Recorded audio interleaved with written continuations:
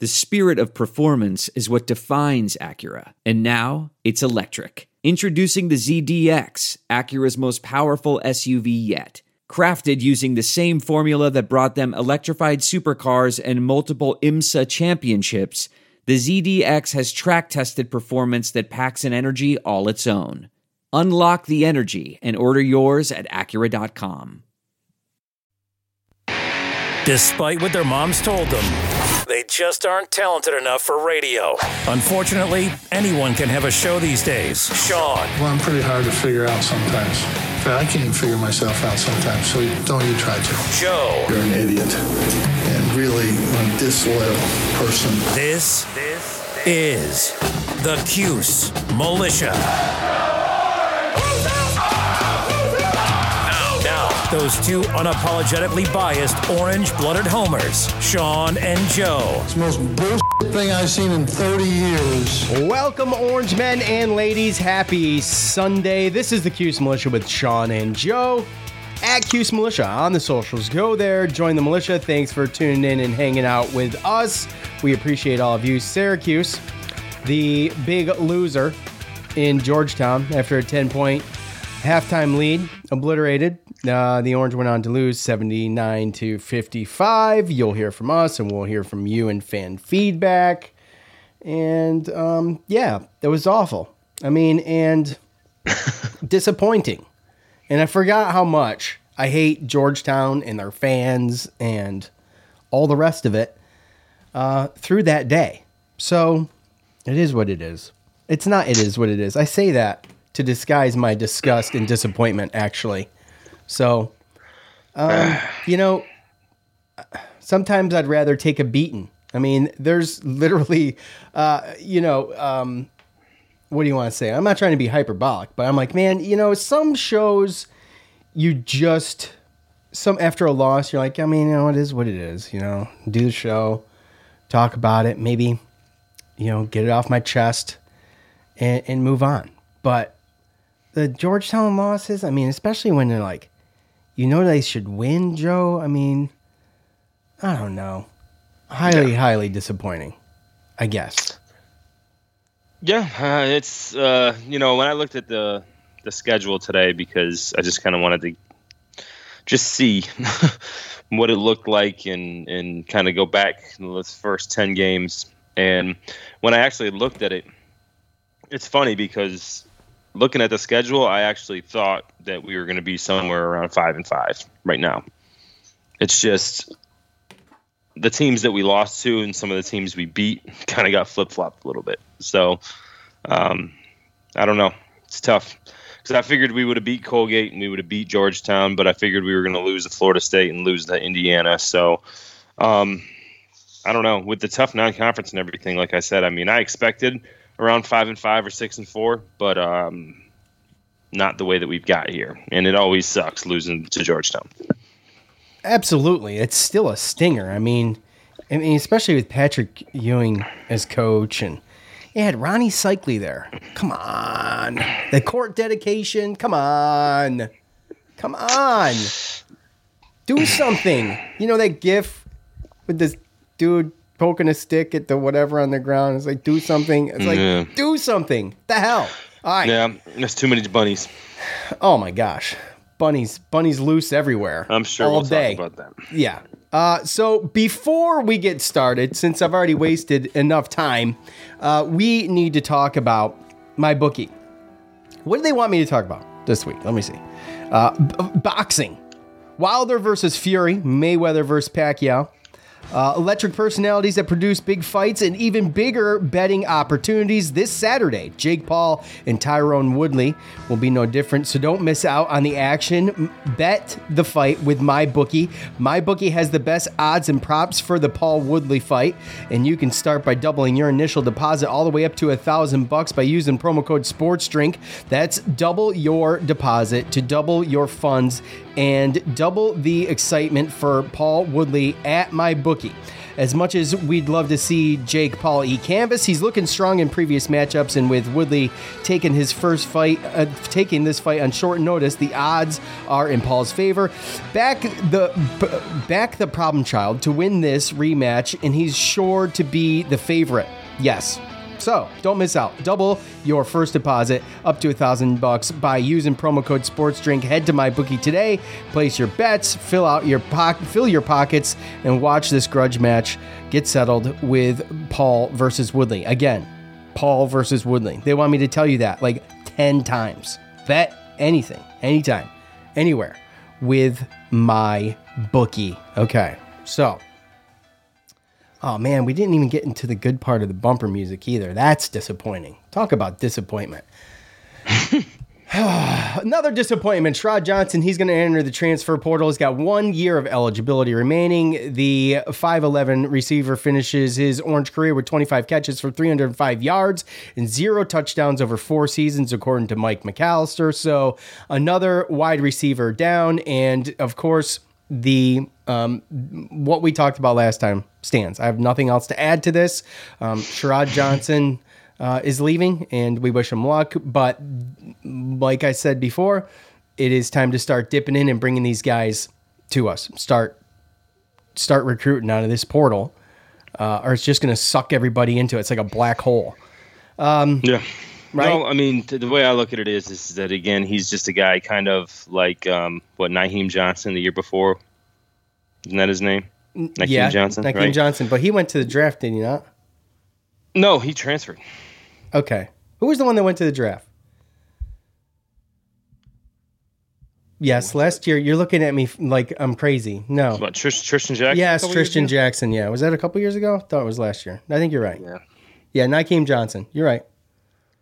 So it's just a situation where he's, obviously we don't have the best situation when it comes to, passing the ball, obviously. And I expect it to be better, but I can understand a situation where, he wants to go and use his last season to, do something a little bit different. And that's what Naheem Johnson does. And honestly, to be perfectly honest with you, like, I'm not even – we talked about it. We talked about Queeley and Sherrod Johnson and being some of the older guys, and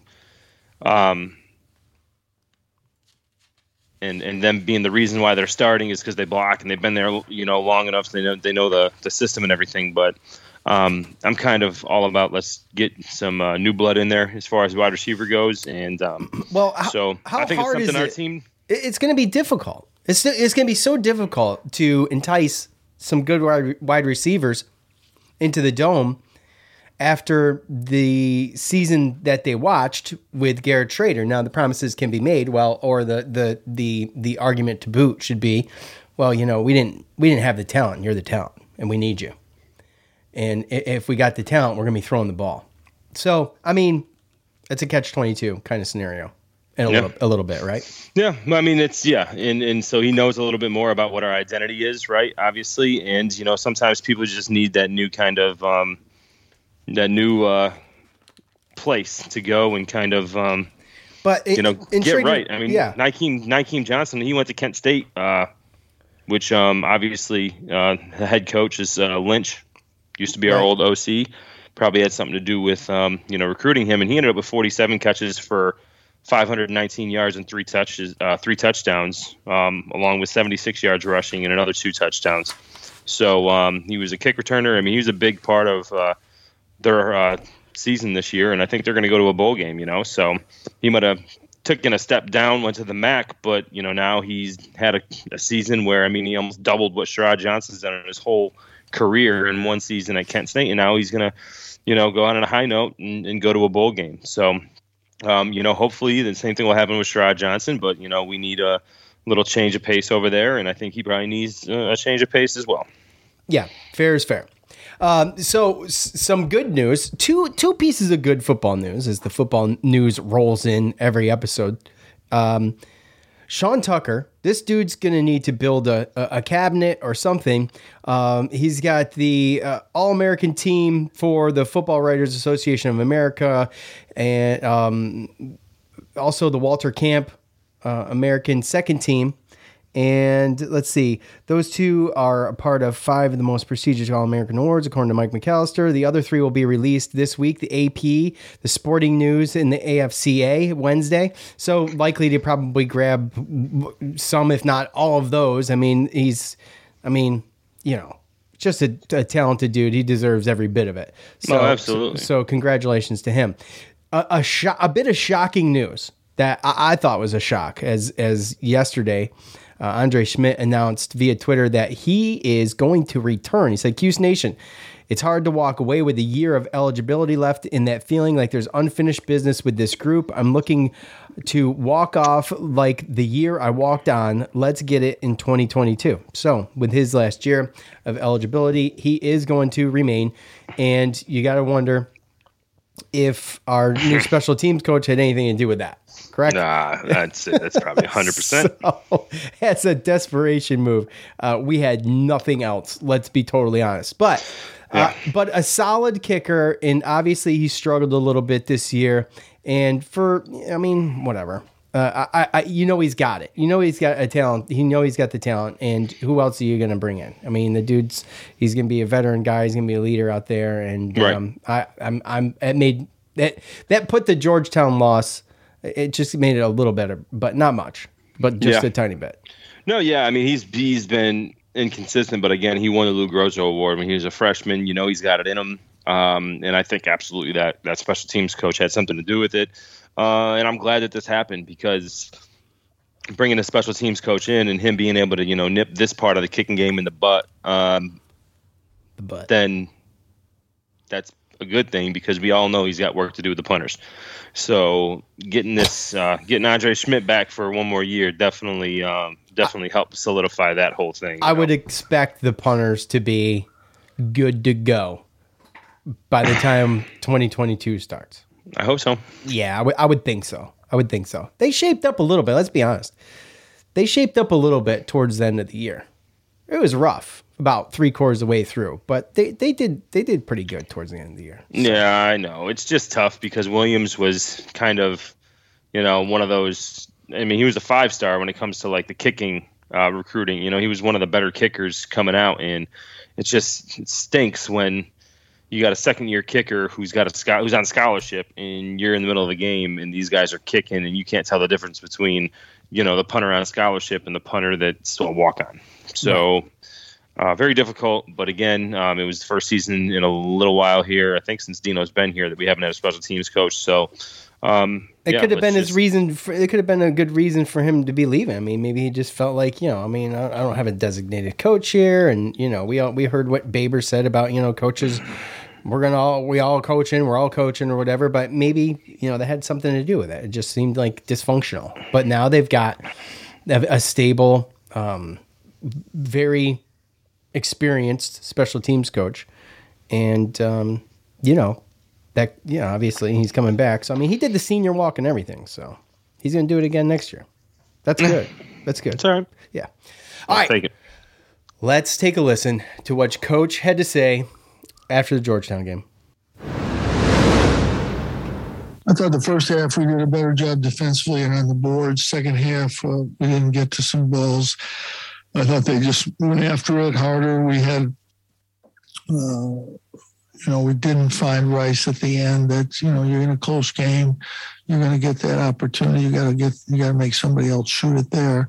But overall, our defense wasn't good enough. But I think the game swung a little bit starting the second half. We had a good wide open play to Jesse, bobbled it out of bounds, and then we missed a couple shots, and now it's anybody's game. So, when we're struggling a little bit on the defensive end, we've got to be more efficient on offense. First half we were, second half we weren't. And, again, this has been an incredibly tough stretch for these guys. We've had 5 practices in 15 days, and we need some more time in the gym. They fought as hard as I could ask them to fight, but they're worn out, and they need some time. They need this week to get back and get some practices in. And, Jesse started the game and just forgot what he was doing on defense. And I don't know why he would do that. There's no reason he would do that, but he did. And, Rice got 2 wide open shots, and they got a dunk down there. He just didn't want to play his position, I guess. And that killed us at the start of the game. Frank came in, did a good job, but,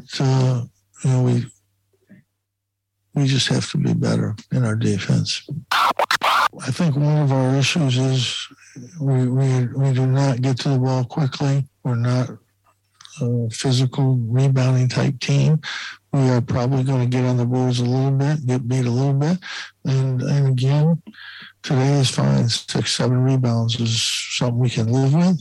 But we have to be better offensively, and we have to get better defensive stops. It wasn't the rebound as much as the stops. We have to play better defense at the half-court situations. I just don't think we're capable right now of playing the way we have to. We snuck a win out at Florida State, where we really gritted down the stretch, and we had a chance to sneak this one out. But even if we won, it wouldn't matter. We're not playing good enough basketball right now.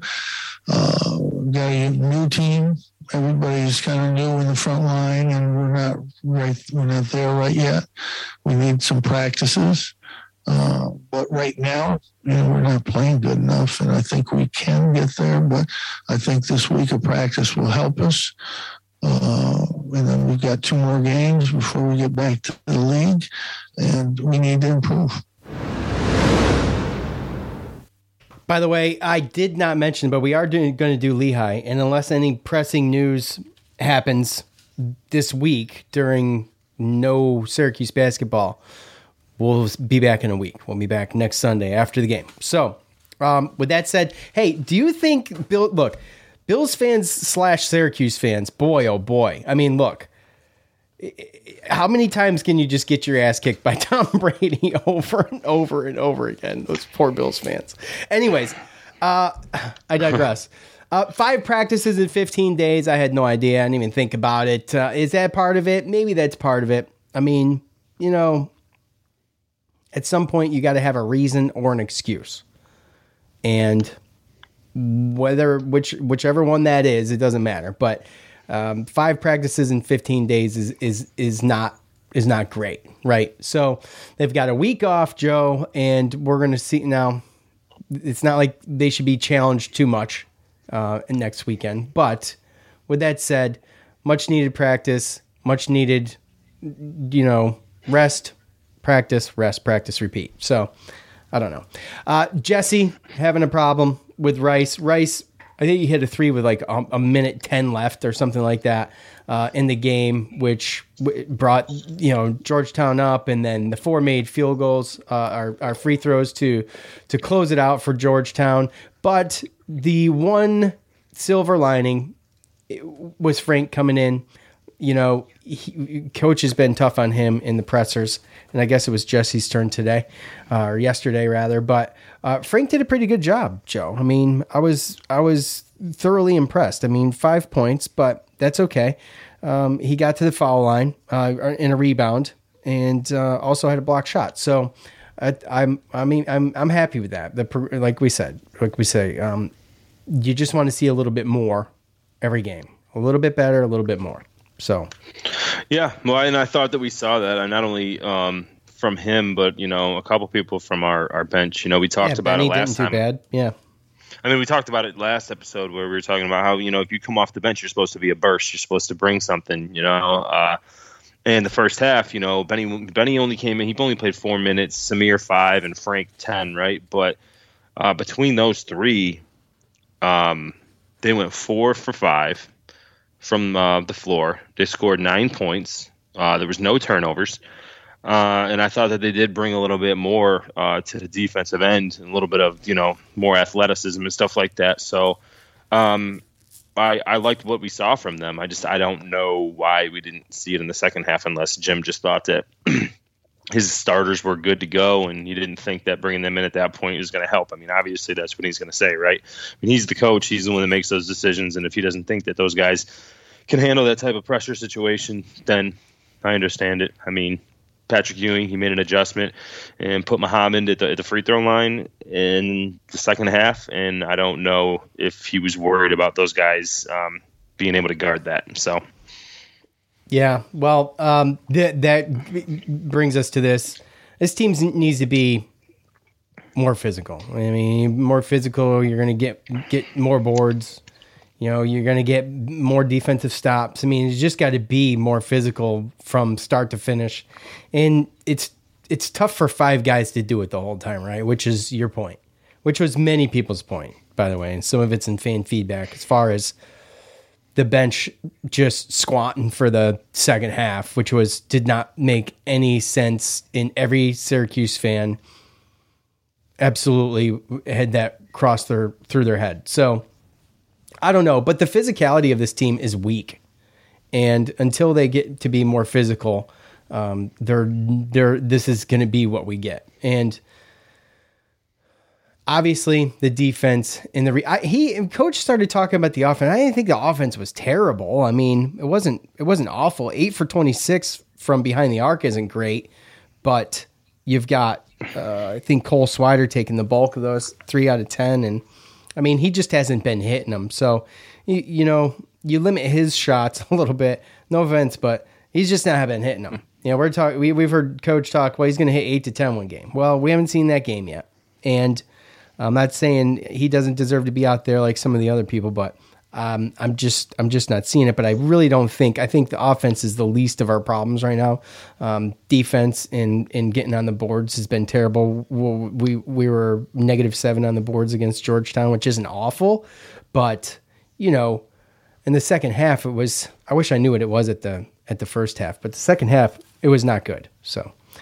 Yeah, well, I mean, it's basic that we just. I think when it comes down to Jim talking about that, I think it's basically like he knows our defense isn't good, so it's not that our offense is bad. I mean, we put up 75 points, right? But it's that our offense needs to be better to make up for the rebounding and the defense, the lack of defense. I think that's really where he was talking about. And to be perfectly honest with you, the offense didn't play bad, but like we said, I mean, you had Jesse who missed a dunk. You had, Jimmy Boeheim going from a game where he was 10 of 19 or something like that, and had 21 points and seemed like he was making every little, righty, hook shot type, shot that he has there in the lane. And it seemed like today it's just that he didn't have the bounce. There were so many that were right there. You could see it had the little soft bounce, and it just didn't roll in. Just rolled right off the rim. So, I think that when you look at it, Boeheim always likes to talk about the rebounds, but then also the turnovers too. They beat us by 7 rebounds, but we beat them by 4 turnovers. So realistically, that whole rebounding, everything, it didn't really affect it as much as some of these other games. I think really when you look at it, it was the shooting and missing a couple of those shots. And then, we went 7 on 11 from the free throw line. Georgetown went 18 to 21. So they shot 10 more free throws.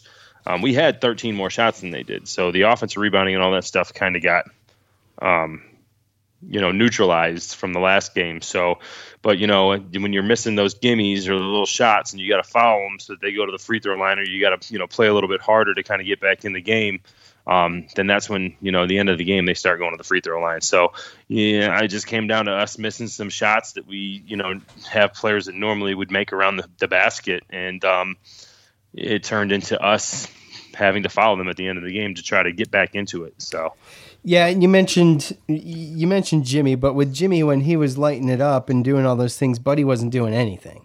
And this time around, it wasn't. I wouldn't say it was reversed totally.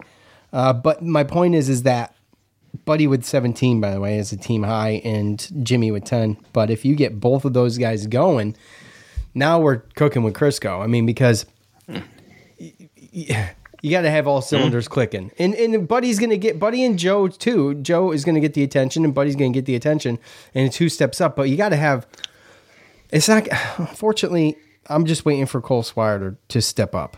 Okay, because if he can step up and you get guys on him, I mean it's endless on offense, and things could get a whole lot better, right? If he starts heating up, it opens up a whole different plethora of options on offense.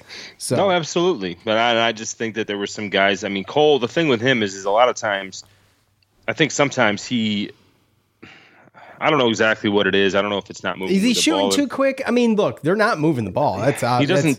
He doesn't take. I feel like he takes contested shots. Like some of those threes and everything, someone's like right on him, right? Or he's like falling away. He's not being able to like square his body. And obviously sometimes you got to shoot it because of the shot clock and stuff like that. But no, I mean, it's just our room for error on offense is so small because of how our defense plays. Because I mean, we're giving up 80 points a game on defense. Yeah.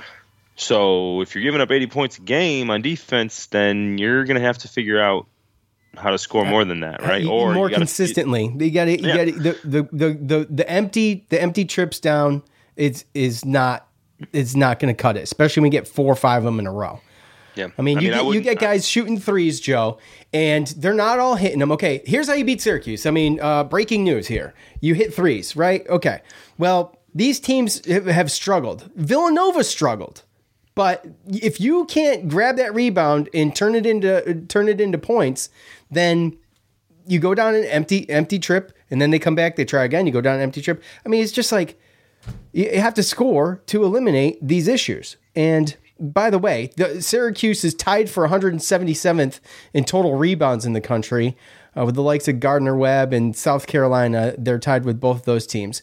They're 181st in offensive rebounds. They're tied for 144th in defensive rebounds. They're 171st in field goal percentage. They're 210th in three-point defense. Hello. They're 323rd in defensive scoring. That was my point. And tied for 81st in scoring offense. That's a recipe for poop. Poop emoji. That's poop. I mean, we got a team full of jump shooters, and some guys can take guys to the hoop. You got some, moves around the basket and stuff like that. But again, when you have a team like this, everyone, especially when you have a defense the way it is right now, like everyone's got to come out and shoot it at a pretty good clip. Otherwise, games like this are going to happen. I mean, when I look at this game, I mean, we should have won this game, in my opinion, but. Just missing too many of those shots that we know Jimmy can make, and the dunk that Jesse missed,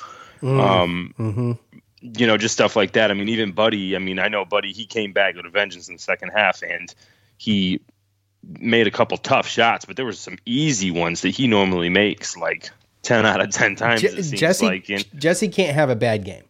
He can't have an off game.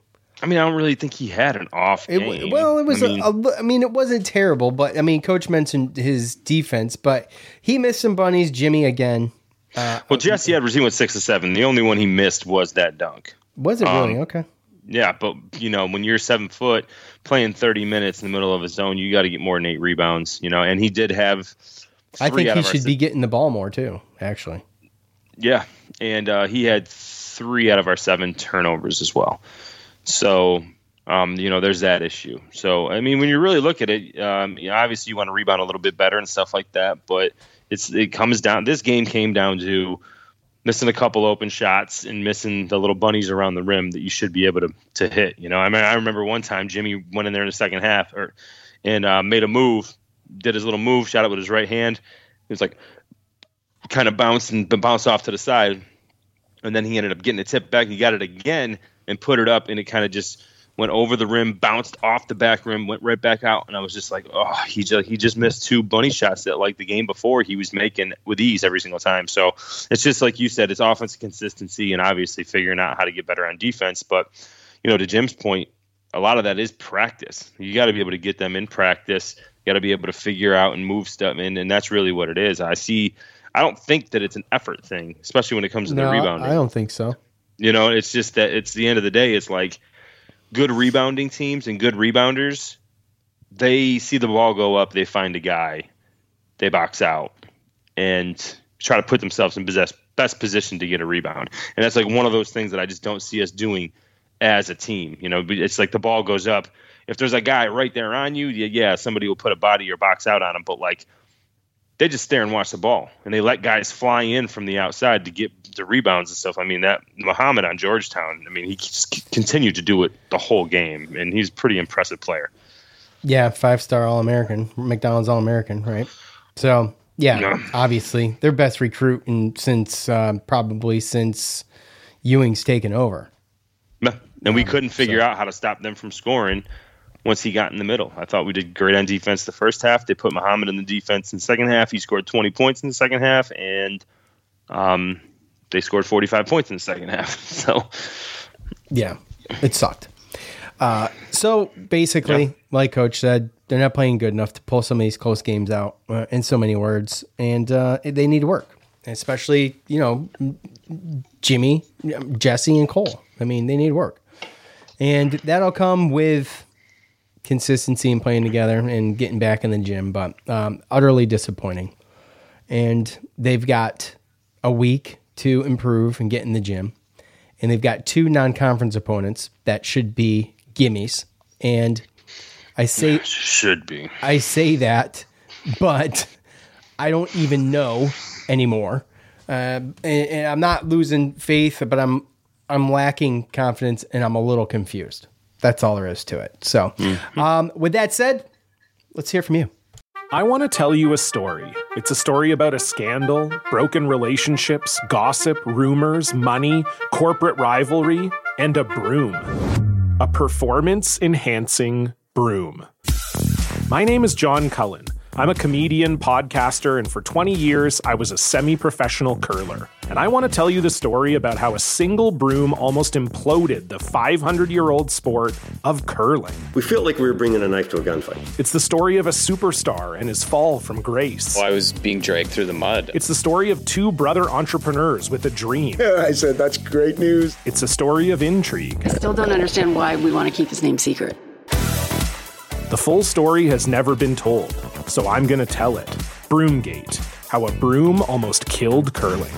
It was a year I'd like to forget. To listen to Broomgate, search for Broomgate in your favorite podcast app. That's all one word, Broomgate. We're driven by the search for better. But when it comes to hiring, the best way to search for a candidate isn't to search at all.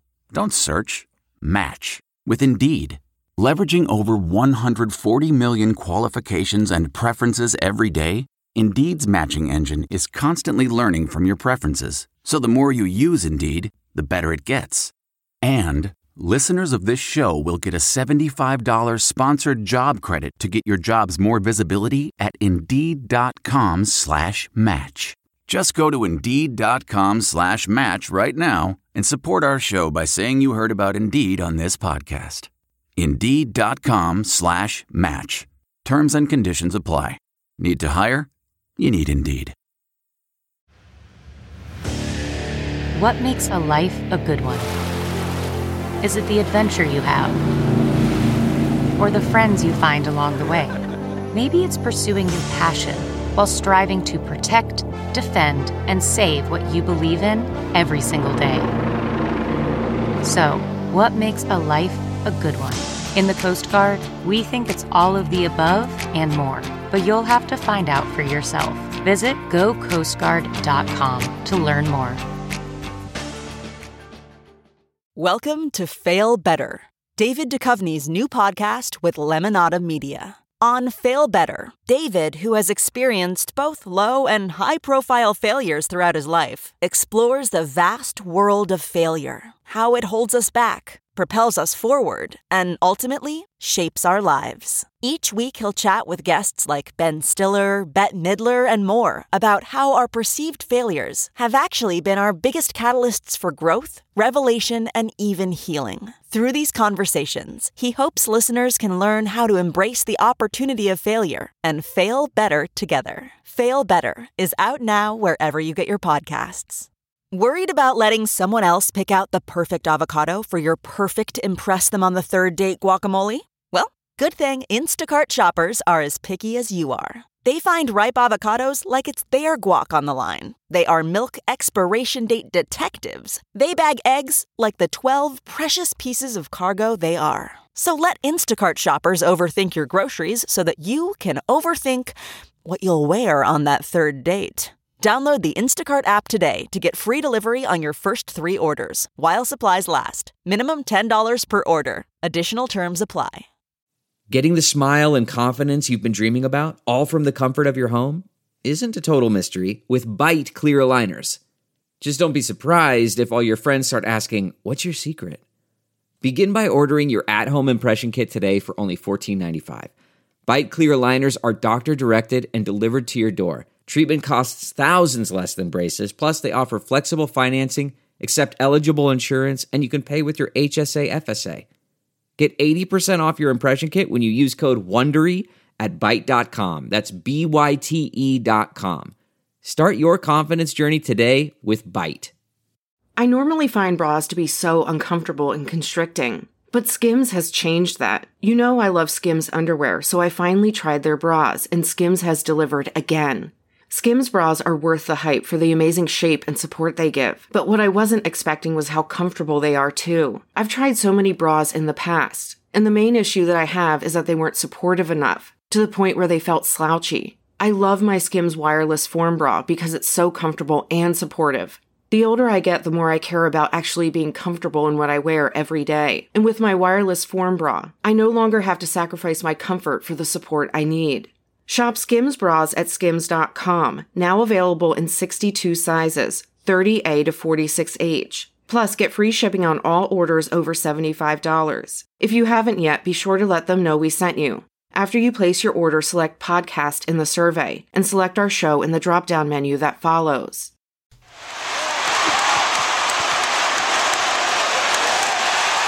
It's time to hear from you, the loudmouths from the Loud House. All right. You know what to do at the end of every game. I ask for your thoughts on said game, and you leave them. I go through them. We talk about them. And we will we'll present them here, as many as we can. There was a ton of thoughts on the game, and the thoughts on the game is brought to us by MyBookie. Wilder versus Fury, Mayweather versus Pacquiao, electric personalities that produce big fights and even bigger betting opportunities this Saturday. Jake Paul and Tyron Woodley will be no different, so don't miss out on the action. Bet the fight with MyBookie. MyBookie has the best odds and props bets on Paul and Woodley, and you can start by doubling your initial deposit all the way up to $1,000 by using promo code SPORTSDRINK.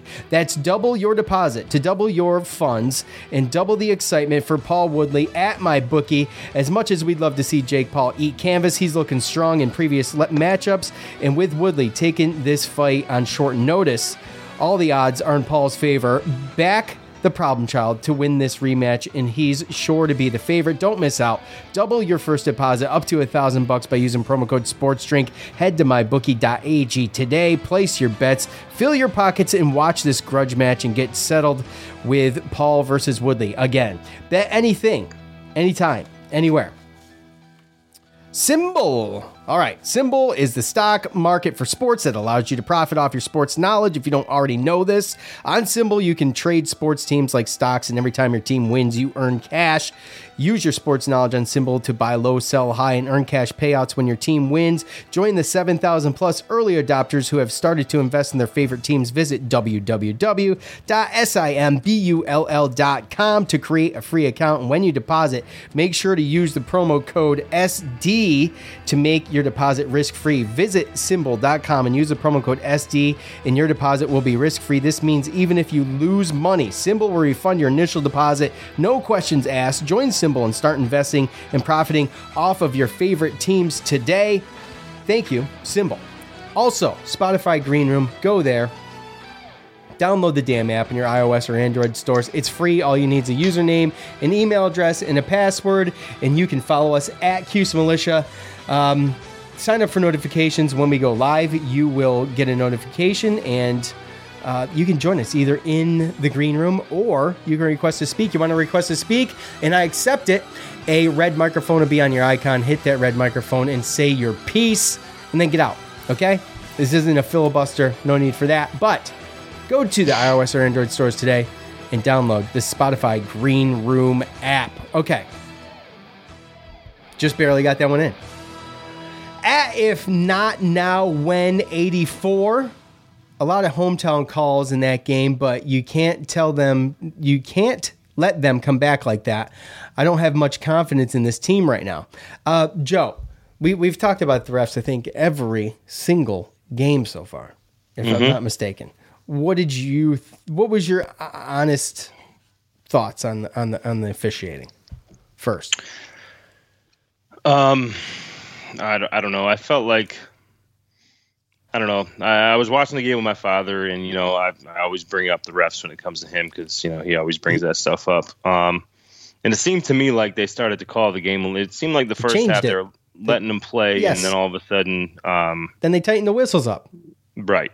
So, although we only had 4 more fouls than them, obviously the 11 more free throws, is a little concerning, even though they got a bunch kind of late. But this is something that, I don't know, I was trying to explain to my dad, and it's one of those things where I just feel like almost every team that we play against, right, plays man-to-man defense. They're in your face, they're tough, they're doing all this, and so naturally, I just feel like there's more physical play when you're playing a man-to-man type situation, right? But there's a lot of times in our 2-3 zone, for instance, where they'll pass the ball around and just pass until they get an open shot, right? And then maybe there's some rebounding stuff and stuff like that. But most people don't drive to the basket against the zone versus, how many times it is a man-to-man as far as when you're looking at a ratio of times it happens. So I just think that there's so many possessions for Syracuse when we're on defense where it's just one of those things where there's so many possessions that we don't even touch, get physical with somebody driving the ball or trying to penetrate into the defense or anything like that. So because it happens to us so many times, because we're always playing against man-to-man, and then we don't see the actual flip side because we play against a 2-3 zone, I just feel like it's just natural to think that, the other teams should have more fouls called against them. And I feel like sometimes the refs, they kind of make a point to keep it even. And that's, whether it's right or wrong, that's not for me to say. But I think that's the one thing that I'm starting to notice when it comes to Syracuse basketball and stuff like that, is that we're trying to penetrate, we're trying to, it's one-on-one pick and roll stuff, and you do different things when you're on offense when you're playing against a man-to-man versus zone. So I just think that other teams put themselves in positions to get fouls called on them more than us because of the defense. If that makes sense. And I just think that it's just natural as a Syracuse fan to see all these things going on, and all these times we're driving and nothing's called. But then there's so many other times where there's not even a call opportunity against us because they're just passing, jumping. And I'm not to say that it's right or wrong, right? But I'm just saying it's just, we're always seeing, you're going to see people up in Buddy's face all the time, putting 2 hands on him, trying to move him around. Same thing with Joe, everything like that.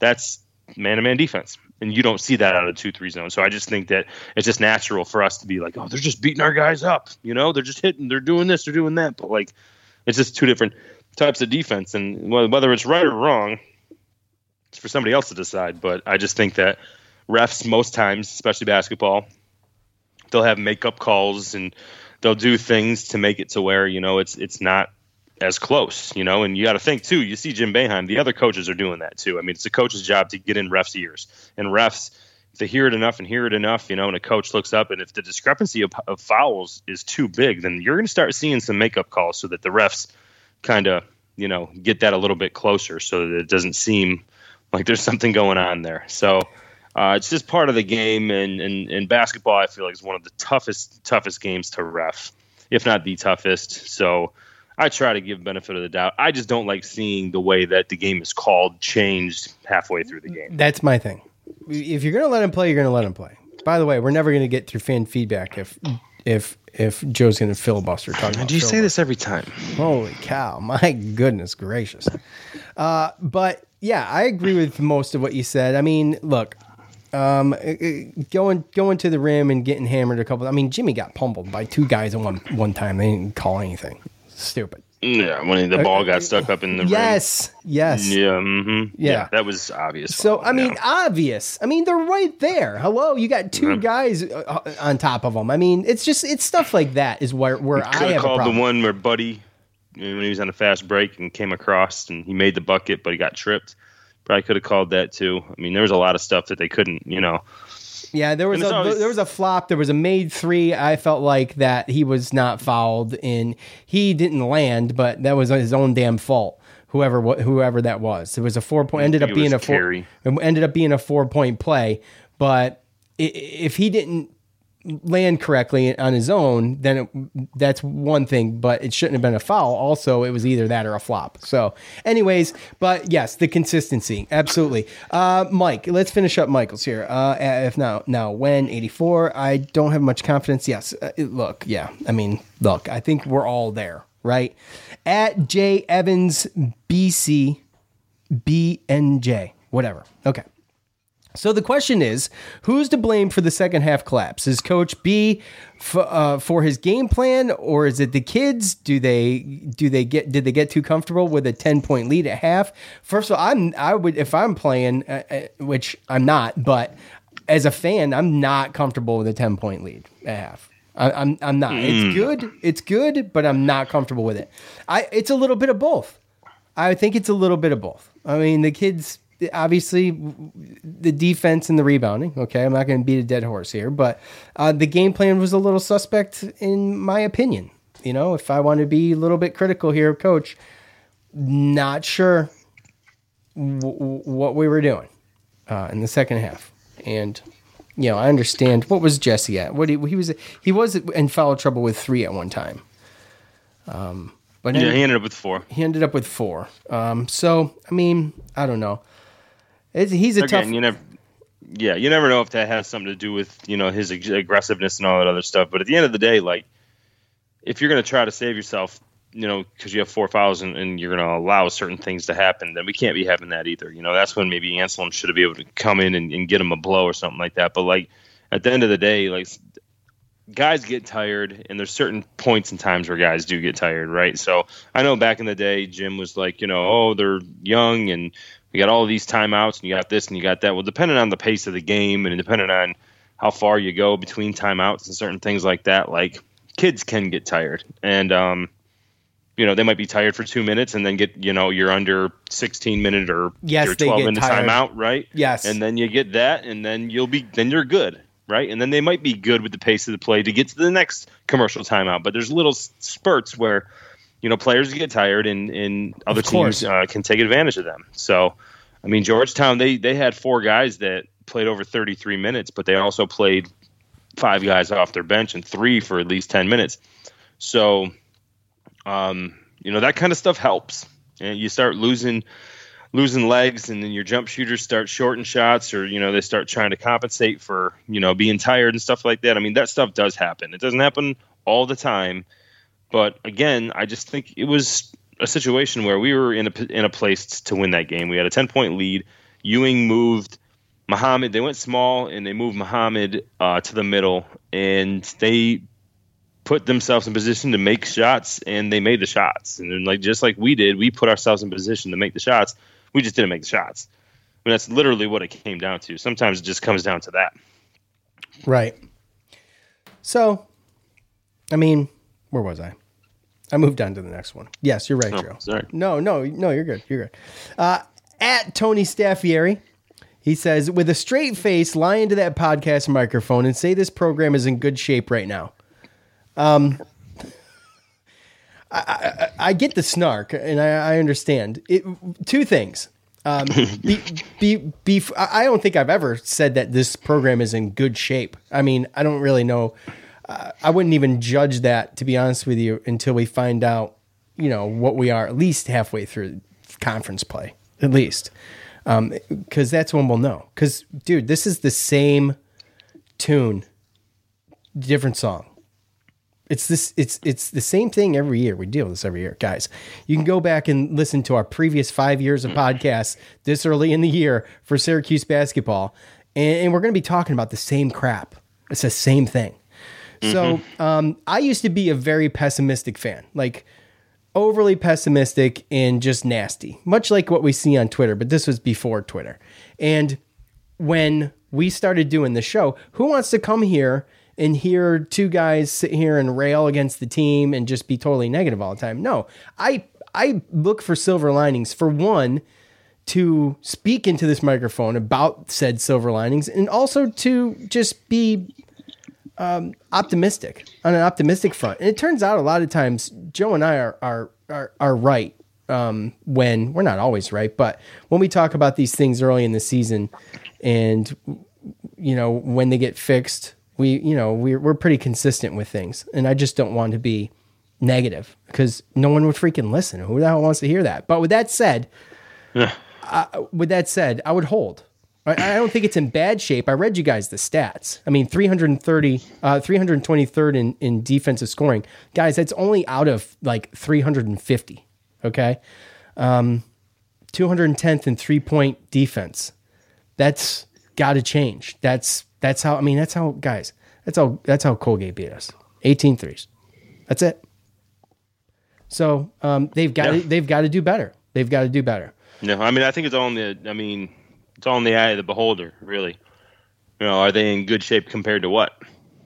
Right? Because right now I'm looking at KenPom, and he has them ranked as the 68th best team out of 358. Yeah. So to me, that sounds to me like there's about 290 other teams that would rather be where we are. Yeah, and analytically, yeah. I mean, absolutely. Analytically, yeah. Obviously, it's probably not that much, but you know what I'm saying. No, I absolutely know what you're saying, and I'm kind of a stats guy. Obviously, we watch the game with our eyes, right? But I'm a stats guy, and I do enjoy. That's why I pay my $20 a year to KenPom, is so I can look at all that stuff because I believe in math and in all of those things that you can look at analytically and see where Syracuse needs to improve. And there was one year where we watched them climb in the rebounding performance through the year, and the better they did at rebounding, the better the team was getting. And I remember that a couple years, maybe 3 years ago. So, it's all. You're right. It's in the eye of the beholder. I mean, like I said, I would hold. I mean, I don't think it's in bad shape. I don't think it's in great shape. Obviously, we're going through some serious struggles right now, but we all know what they are, and coach knows what they are, and the players know what they are. So the question is, will it get fixed? That's it. That's the big question, right? Because everyone has their own opinion. Everyone has their own expectations coming in. Now there's those fans there's those fans that we talk about where it doesn't matter who they bring in. Doesn't matter. It's Boeheim. It's Syracuse. They have an expectation that we're going to be this good. We're going to be a tournament team or a top 25 team or whatever. But as a serious fan that watches and pays attention and looks at it and everything, I mean, there was things that we spoke about and things that we were worried about. And then going through the beginning of the non-conference, ending with Colgate before we went to the Bahamas. I mean, where? By the way, I'm definitely eating my words on that one. By the way, I mean, I'm not a fool. I'm not a fool. I can admit when I'm wrong, and it's right. That one. But at the end of the day, like you said, it still isn't the end of the season, and there's still plenty of time to be able to turn it around. It's just, after Colgate and after the non-conference going into the Bahamas, I mean, I would ask any sane-minded fan, which I think is an oxymoron, what I just said. But what did you expect looking at that schedule? When you look at those teams, you look at that non-conference schedule, what did you expect? Because me, going into it before Colgate, I thought we were going to be 5-5 or 6-4 at this point. And I just don't know what other people expect other than, they don't want to look at it. They don't want to try to look at it as a team and try to make some type of educated guess or expectation. They just say, this is what I want my team to be. If they don't make it happen, I'm a bitch about it. Yeah, exactly. And we all have rights as fans to be pissed off. Okay, I'm not saying that. I'm not at all. But I'm not going to ever come to this microphone and say something that I don't believe is true either. Just to be overly positive about anything. That's never going to happen. Just saying. At MF Brightside, why no bench in the second half when they were productive in the first? I mean, like Joe said, I mean, maybe he didn't think they could handle the pressure, but I mean, other than that, I have no idea. I mean, they did a fantastic job. And Samir Torrance comes in. He adds that little bit of spark with the ball handling. And Frank did a fantastic job, but that was when Edwards was in foul trouble. And no one, we need Edwards to play 40 minutes, obviously, but Frank, I think, is listening to press conferences. So, like, that's how it goes. And I don't know. I don't have a real. I mean, I was befuddled by the whole thing. I'm like, why? Why are we doing this? Change it up. Just confuse them, because you see the same thing for the whole 20 minutes of the second half, and they're just doing it over and over again. I mean, throw them a wrench in the gears and do something else. I don't know. I have no reason why that should be like that. Yeah, that's I don't either. But I know that that's where we need to be. I know that this is kind of a weird non-conference schedule in the way that we've already had an ACC game, and how we still have Lehigh and Cornell left going into ACC play. But and by the way, I wanted to say I forgot, but I'm going to say it now because I remembered. I didn't mean to cut you off, Joe. But so we got a week off, okay? And we play Lehigh. And then on Tuesday, the following Tuesday, we play Cornell. Then we have another week, 8 days off. Well, no, week. So we've got we got 2 games in 2 weeks, and we're staying home. And we're staying home all the way to the third conference game of Virginia. So after the 2 weeks, we play Georgia Tech at home, then we play Virginia at home, okay? And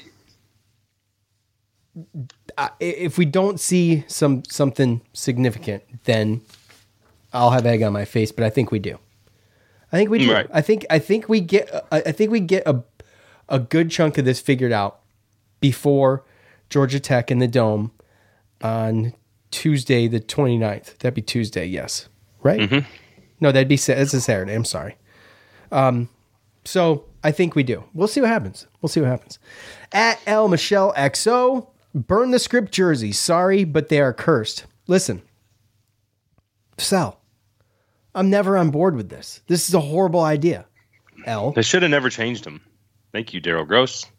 They should have never changed them. Thank you.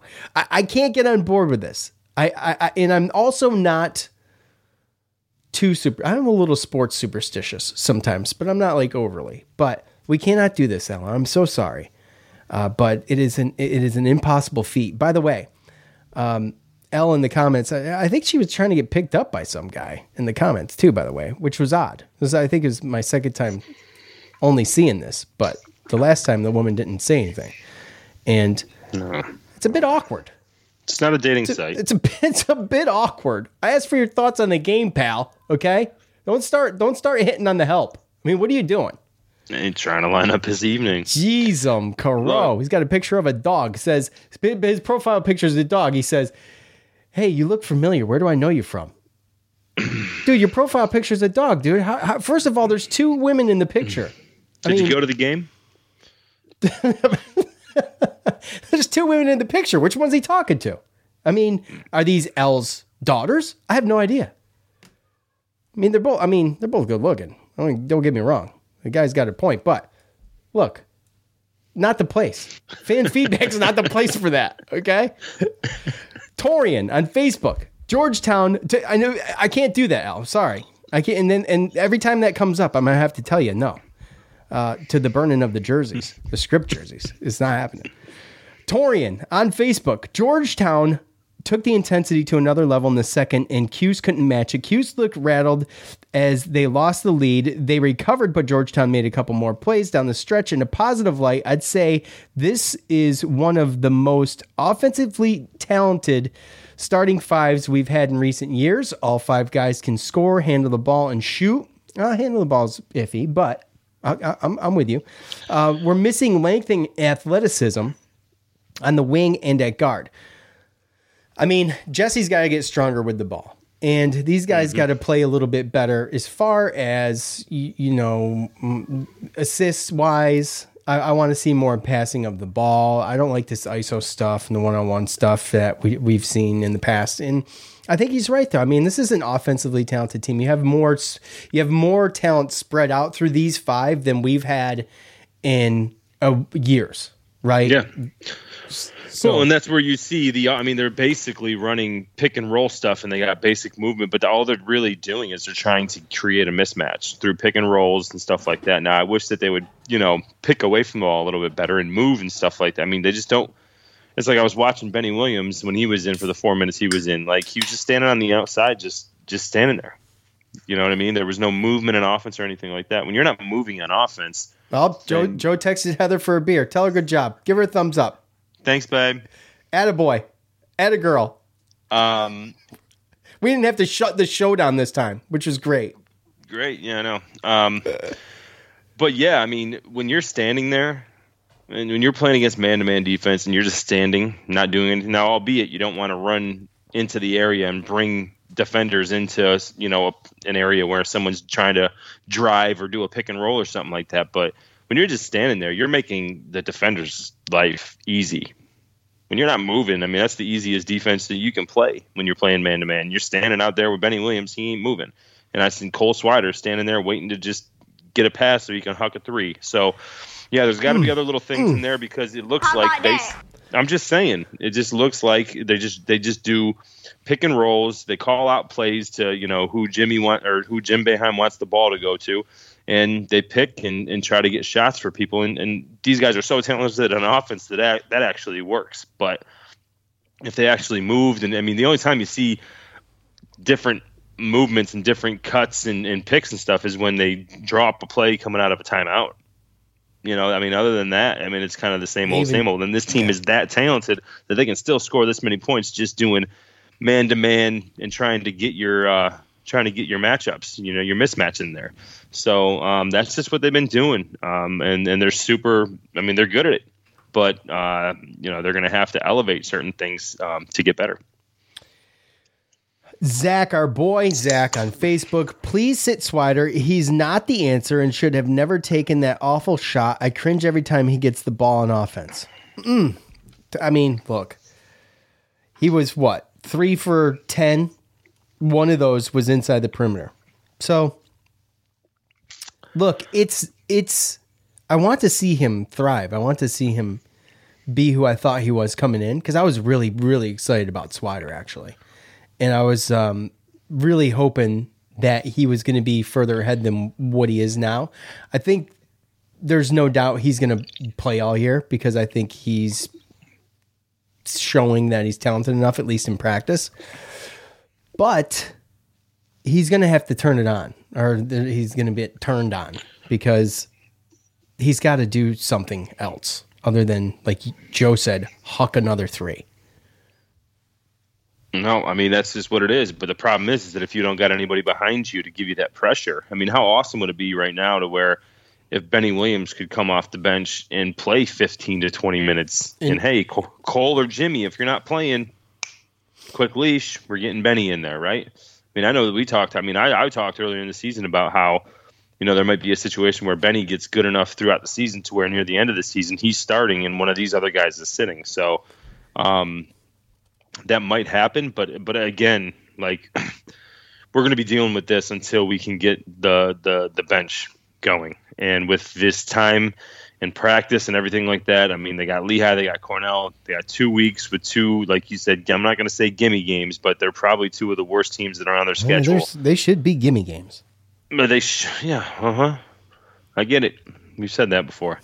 But I'm just saying that it's a situation where in the next, if we don't, like you said, see some type of improvement and these guys don't get some type of work in with these guys on the bench to be able to get them to come in. I mean, they need to be confident to come in and play the way that Jim wants them to play, and they come in and they give these guys a breather in the first half and they looked confident and they looked, energetic and they played well, I thought.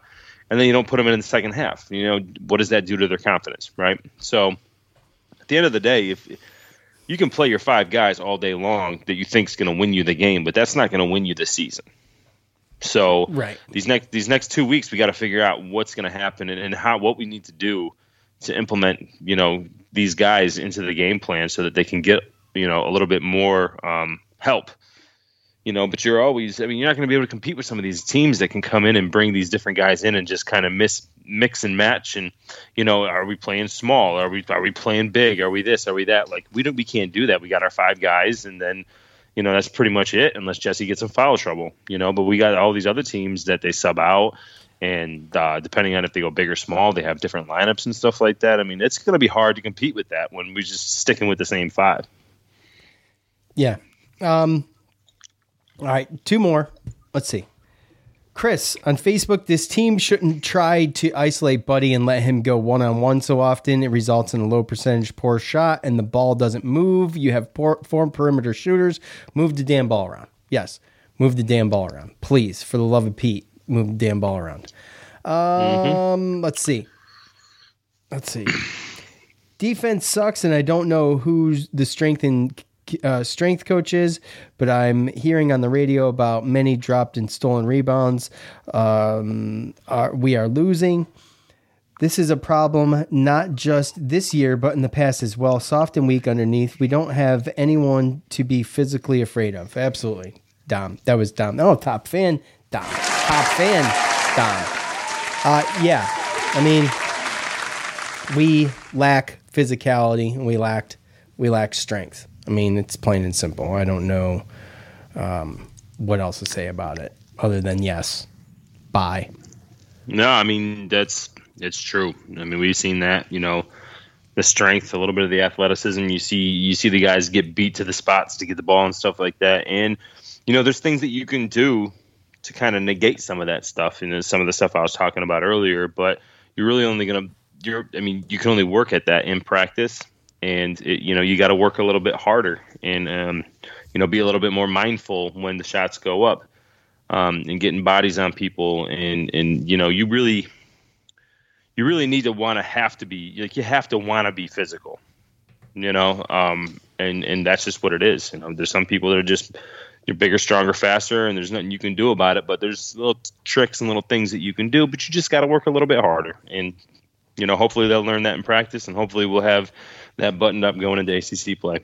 Yeah, because we're going to have to. 2 weeks to do it, and we'll see. Michael, in the Spotify Green Room app. What's up, Michael?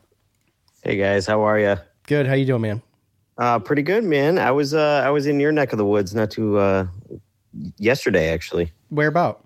I went up to Charlottesville for a little bit. Oh, okay. Well, that's close. It's a ways. It's a ways, but it's the same state.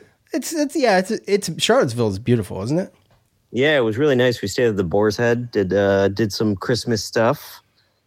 Nice. Was watching the game on my phone. It was terrible. Yes. I mean, I love Virginia. Virginia's a beautiful state. We got everything. We got beach, got mountains, got country, got everything. It's beautiful. Charlottesville is really nice. We drove through there going to Blacksburg, and we drove through there on purpose on the way back. So, what are your thoughts, Michael, on anything Syracuse basketball? How do you see this? So, is it the end of the world? Should we all just stop watching? No. Are you sure? Yes. Okay. 100% positive. All right. We've had a really, really tough stretch of games, man. Like Georgetown, okay, we probably should have beat them, but we're playing at Georgetown. They turned up the... Fans are obnoxious. Yeah. We had Otto's Army there. They were there for a little bit. I don't know if you saw that. Yeah, no, I did notice there was plenty of Syracuse fans there, and they were making noise too. Yeah, they made some. We heard the clapping at the beginning, but I was on a carriage ride when the first half was going on, so I was not able to watch that. But no, I don't know. It looked like we got gassed in the last 7 minutes, just like the previous game. It's funny. Do you guys remember when Coach, maybe it was last year, these guys don't get tired. They don't get tired. And then this press conference, he basically said, yeah, they're tired.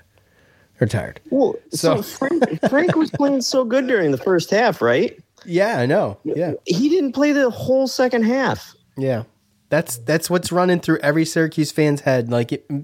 Today still. But yesterday after the game was over, when it got tightened up in the second half, you're wondering, are we going to mix it up? I mean, what's going on? Jesse wasn't playing horrible. Like I said, he was just, he wasn't playing horrible, but he wasn't getting the ball a lot either. But, I think Frank added a spark. He was all over the place, man. He was energetic too.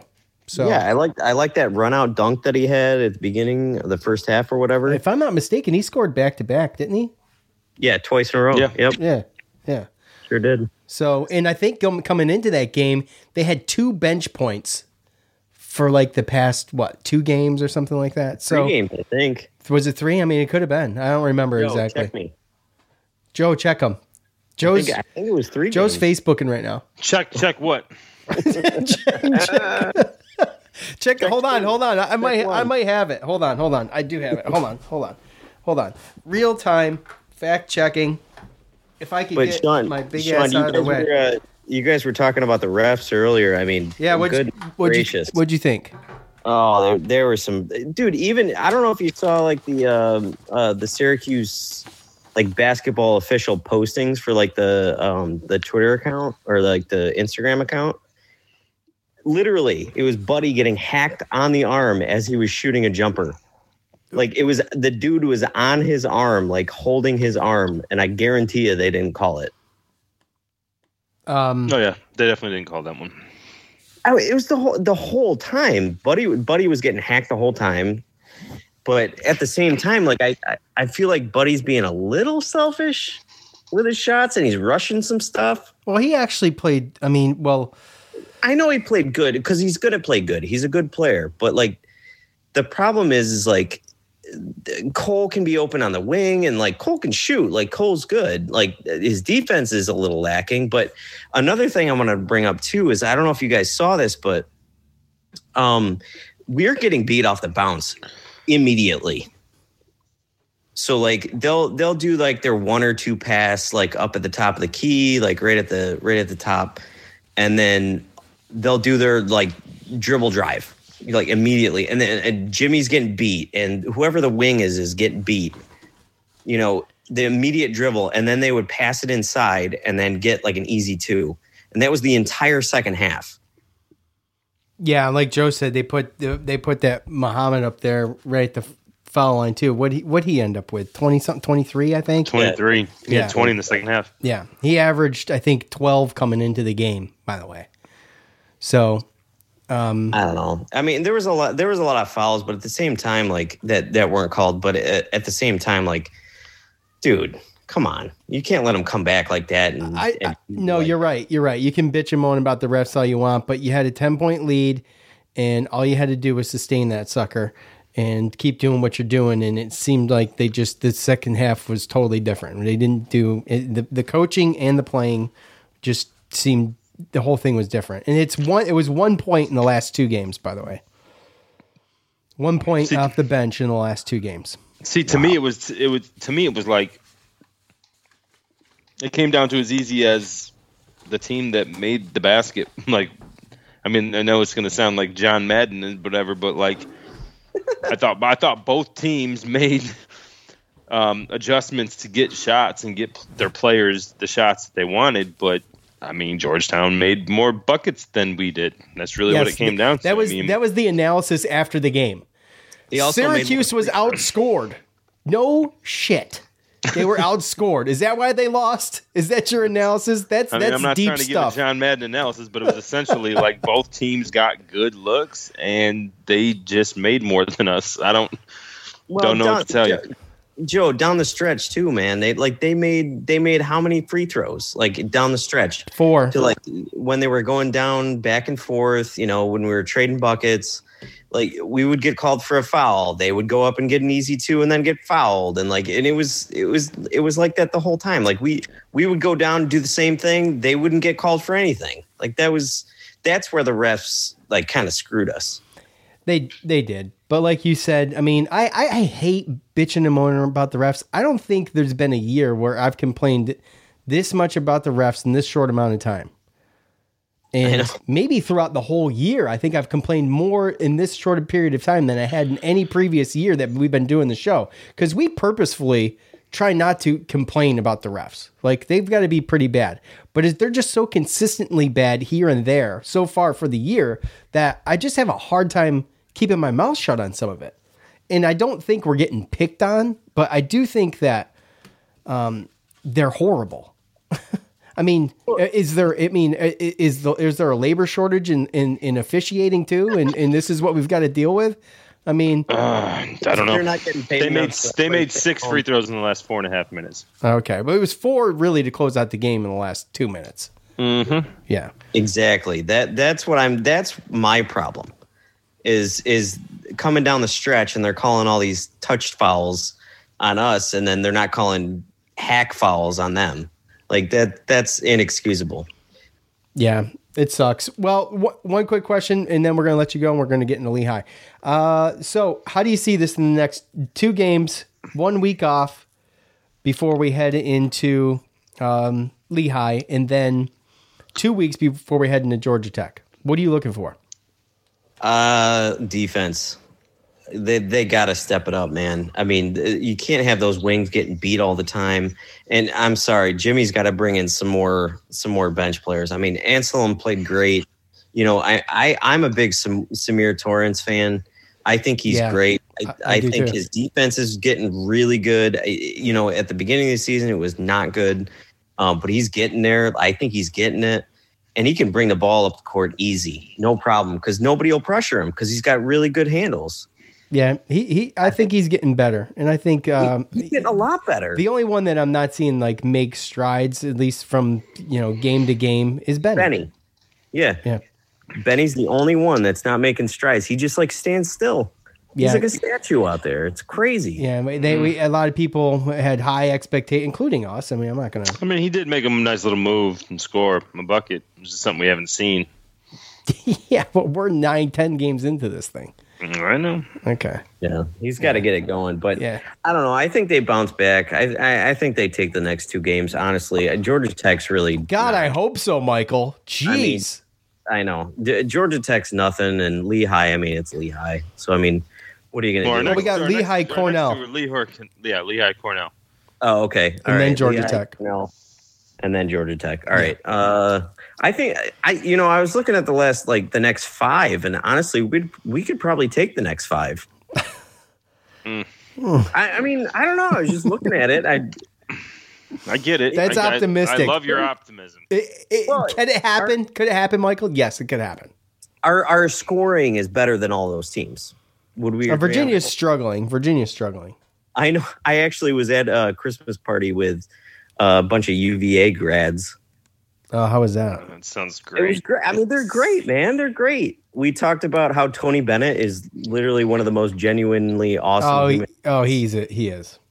He literally is. He is a great guy. Yeah. And but he's like I talked to one of the anesthesiology friends that I got, and he goes, "Oh, we're so bad this year. We're so bad." I'm like, dude. Look at our schedule. Look at our wins. We're not great either. So we'll see how it goes. We're not great. We're never great right now this time in the year. So no. It almost like they have like a simmering period. They need to simmer for a little bit and get marinate. Yeah, marinate. That's a great word for it. But they got to marinate for a little bit, get their things together, get their new pieces in place, and I think we'll be fine by the end of the year. It's just we're all in panic mode right now. Yes, we are, and even I'm beginning to panic a little bit. I'm losing confidence, but I'm not beginning to panic. But Virginia just lost to James Madison this past weekend, so OMG. Yeah. Well, all right, Michael. Thanks for coming in. Yeah, I see you. You don't always request to speak, but you pop in a little bit. You listen on the Spotify Green Room app. We appreciate it, and as always, don't be a stranger. Come back, okay? Absolutely, guys. Thank you for having me. I appreciate it. Thank you. Guys. Talk to you later. See you, buddy. All right, Joe, that is it for fan feedback, an extended version with Michael in the green room. So Lehigh, we talked about this. It's a week from yesterday. The all-time series between the Orange and the Mountain Hawks sits at 4-0 in favor of the Orange. Mountain Hawks, stupid. The Orange, Syracuse Orangemen and Lehigh Engineers first met in here we go. In 1923, the teams have met 4 times. It's not funny. It's not funny. Coach, it's funny. Come on, have a sense of humor. A little bit. Loosen up. The teams have met 4 times with the Orangemen winning all 4 games. The 2 teams did not face each other for nearly 84 years. How many times did they face each other? 4 times. Oh, okay. Syracuse is only the 4-0. 4th time you've said that. 4 times. The 2 teams did not face each other for nearly 84 years between 1931 and 2015. Lehigh changed their nickname from the Engineers to the Mountain Hawks. Be scared. beginning in the 95-96 season. All of that according to orangehoops.org. Syracuse last meeting with Lehigh was in 2015. That was a win, obviously, 57-47, which 57 points on Lehigh. That's it. That's all we could muster up. Your starting five: Benajay, Cooney, Coleman, Roberson, and Richardson. Benajay with 16 points and Leiden with 11 rebounds. That was before he was starting.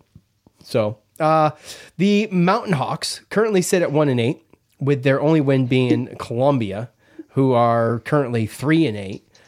They haven't played since December 4th, and they will not play again until we play them the 18th.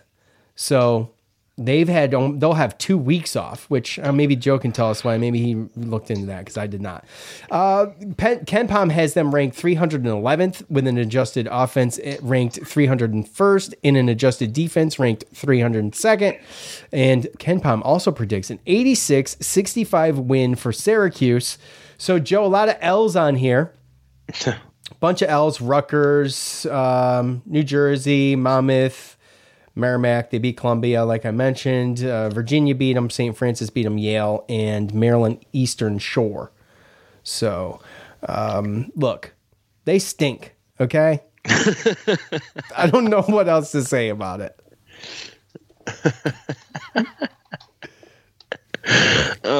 What kind of research have you done for us? Why are they not playing in 2 weeks? The only thing that I can think of is that it's some type of conference thing, like a COVID thing. I mean, no, it's not that. I think that it just might be school. Like Duke hasn't played for like a week and a half or something like that too, because they have their finals and because of holidays and stuff like that. So sometimes during this time of year, again with not finals, midterms. And holidays and stuff like that, and sometimes there's a situation where you get a couple weeks off and stuff like that to accommodate for the testing, studying, whatnot, all that stuff. Yeah, all that fun stuff. But yeah, like you said, I mean, looking at this team, there's not really too many things impressive with them. The only thing that I can see, or looking at the games that they played, like for the most part, it doesn't look like they really get blown out. Like I'm not saying that a loss is a loss, right? I mean, they did. Well, Rutgers, they took Rutgers into OT. Yeah, first game of the season, right? UVA beat them by 18 though, so again, you just never really know. But all I'm saying is that other than Virginia, most of these other games have been within like 10 points, 12 points, something like that. So it looks to me like it's a situation where, they at least keep it close. But, I just wouldn't – it's one of those things where I just would hate to be them playing against us coming off, the Georgetown game and us having to be able to have time to practice and everything like that. We talk about adjusted offense and adjusted defense efficiency as far as KenPom's concerned. And Lehigh, they're ranked, I think, 312 out of 358, and they're 301 in offense and defense. So, they moved since this morning then. What the hell would make them move since this morning when I looked that up? Anyways, it doesn't matter. It doesn't matter. Yeah. Either way, it's a situation where, if we do lose this game, then it's like red alert. Oh my gosh. Right? If we lose this game, Joe, I quit this podcast. Mark my words. We will not be back to do a show for that. Sorry. No, we will. But it's not going to be pretty. Stop lying. No, it might not be fun to do, but it's not going to be pretty. Yeah. I don't see it happening. I will give someone. I'll give something away. If we lose, I'll give some autographed paraphernalia, Syracuse paraphernalia away. How about that? Yeah, I just this. And I cover my Syracuse signed paraphernalia, by the way. Look, yeah. I don't know what Joe's doing. I think he's trying to look up stats. I don't know, but look, they are. So look, they've got. I'm waiting for you to stop gibbering. They've got they are not good from 3-point land. 32, which isn't terrible. But how many have they taken, Joe? Because if they're obviously not going to be able to muscle inside and just take over. They've taken 175 3-pointers. Golly, that's not terrible. No. Out of how many games? 9? Yeah. No. That was more than Georgetown took coming into the game we played just yesterday. So. Yep. I mean, Evan Taylor, the guard, and Jamiro Wilson, forward, 6'7" forward. That's probably the one guy that scares me probably more than anybody. They do have Dominic Parolin, who's a 6'8", 230-pound sophomore who plays like center for them. But, I mean, he's athletic. He can do some things, but he's very raw. He's got a lot of turnovers and stuff like that. But Evan Taylor and Jamiro Wilson is going to be the two guys to really look at. But, again, I mean, this team seems to me like they're just going to be outmatched. And just, I mean, it would take – I mean, these guys they're not even close to Colgate's radar as far as analytics and stuff like that goes. So, again, I mean, I don't ever want to say, never say never type stuff. And this team is an experienced older team. But, I mean, sometimes that doesn't equate to wins. So, yeah, I mean, that's really where we're at. I mean, if we lose this game, I mean, you're talking about a situation where these guys are just on fire. We're not even attempting to play defense, and we just miss every shot on offense. I mean, it's really at that level at this point. And although Lehigh is in the same conference as Colgate, I think that this is going to be a team where we really see a difference in talent. Like, I think that we'll visibly be able to see the difference between them and Colgate. So, yeah, that's all. It's really all I got. Yeah. I mean, there's just not too much out there. There's not, which is why we decided to do this. Since they both are not going to have any games. If they were going to have a game and they were maybe a little bit better, I would have shelved the preview for middle of the week. Right. But I mean, this is one of those ones. It's like Joe's 30-second preview because there's just not a whole lot there. I mean, we're talking about Lehigh. They're 1-8. So no, I mean, they got a couple decent players and stuff like that. And I know our defense isn't great, but when you look at their schedule, I mean, we got better defenses than a lot of those teams. You take away Rutgers and Virginia, and they're all just lower tier schools where, I mean, I just feel like, we would probably, I mean, I look at that schedule and I'm like, why can't we have that schedule? Right. But, no, I mean, they're averaging 17 turnovers against really bad defenses. So it's one of those things where they're not the same as Colgate, even though they do have some experienced guys. And I mean, they're going to turn the ball over. They're going to hug a bunch of threes. And overall, that's the thing, I mean, right. I just don't think that they have that extra, thing, like that extra special thing for a mid-major school to be able to jump up and beat a team like Colgate did.